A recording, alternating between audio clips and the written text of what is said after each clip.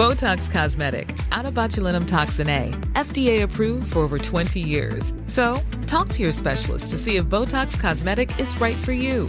For full prescribing information, including boxed warning, visit BotoxCosmetic.com or call 877-351-0300. Remember to ask for Botox Cosmetic by name. To see for yourself and learn more, visit BotoxCosmetic.com. That's BotoxCosmetic.com. Polynesia, I want you to teach me everything you know. What? 2,000 languages? Certainly. We'll start at 8 o'clock tomorrow morning. But it took me over 100 years. Then we'll start at 7 o'clock. There's not a moment to lose. Matthew, think what it would mean if I could talk to the animals. Just imagine it, chatting to a chimp in chimpanzee. Imagine talking to a tiger, chatting to a cheetah. Oh, what a neat achievement that would be. Back in 1967, Rex Harrison, that was him, starred in a blockbuster adaptation of Hugh Lofting's popular children's books about the doctor who preferred animals to people and learnt to speak their languages. The production was famously disastrous. The specially trained Hollywood animals got stuck in British quarantine and couldn't be used, necessitating less talented local replacements, some of whom died. The English weather that summer was abysmal. Part of the set was destroyed by the future explorer and cousin of one of the stars of the current film, as it happens, Ranulph Fiennes, who was deeply upset about the film's effect on his favourite village. And Harrison was evidently an abomination, accused of racism, anti-Semitism, and being an all-round prig. The film went 3 times over budget and made less than half what it needed in order to break even.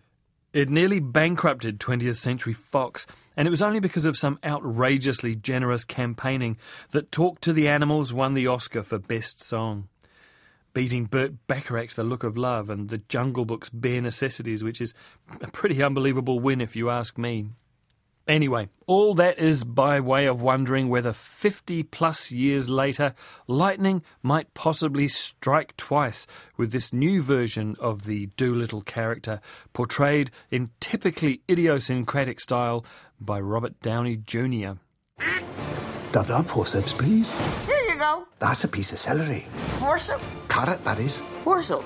No, still celery. Never mind, I'll get it myself. First things first, there are very few actual animals in this movie. CGI animation has got to the point where much of the hassle of working with children and animals has been replaced by standing alone on a set surrounded by production assistants with tennis balls on sticks. The creatures' human voices recorded long ago and far away by celebrities alone in a recording studio.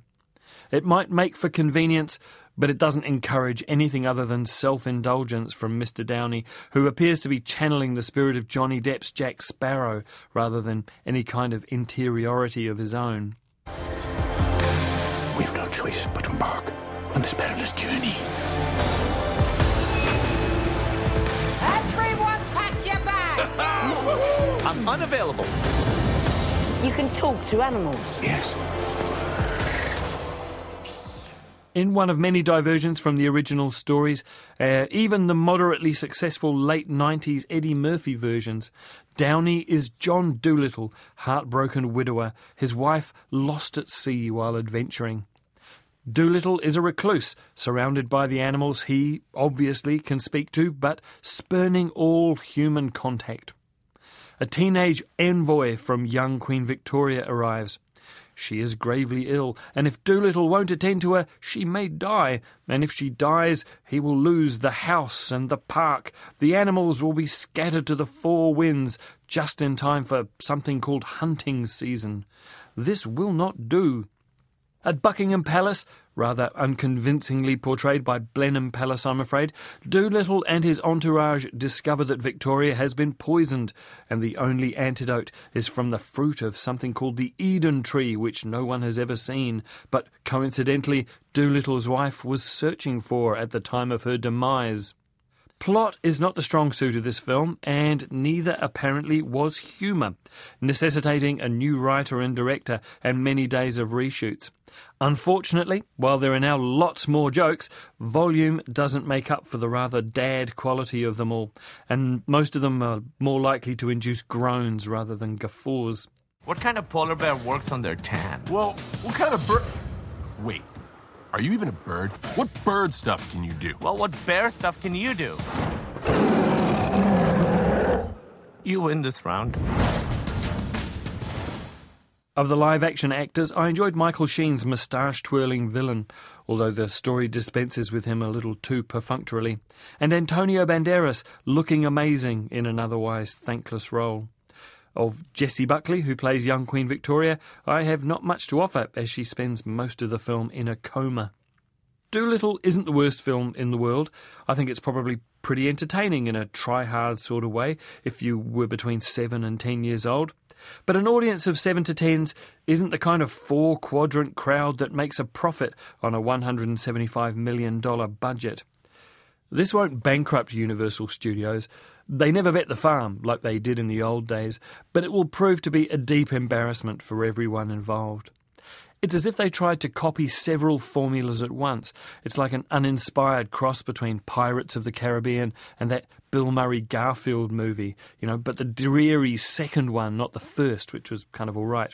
And relying on Downey Jr., who has never seemed to me to be an actor who had much appeal to children, and who now has more money and Hollywood power than God himself, and very little incentive to do anything other than amuse himself, seems to be asking rather a lot.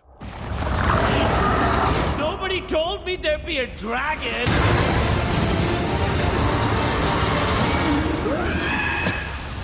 I'm too beautiful to die.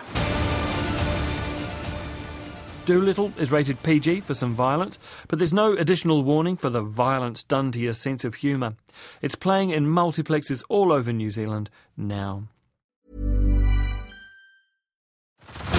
Head over to Hulu this March, where our new shows and movies will keep you streaming all month long. Catch the acclaimed movie All of Us Strangers, starring Paul Mescal and Andrew Scott. Stream the new Hulu original limited series We Were the Lucky Ones with Joey King and Logan Lerman. And don't forget about Grey's Anatomy. Every Grey's episode ever is now streaming on Hulu.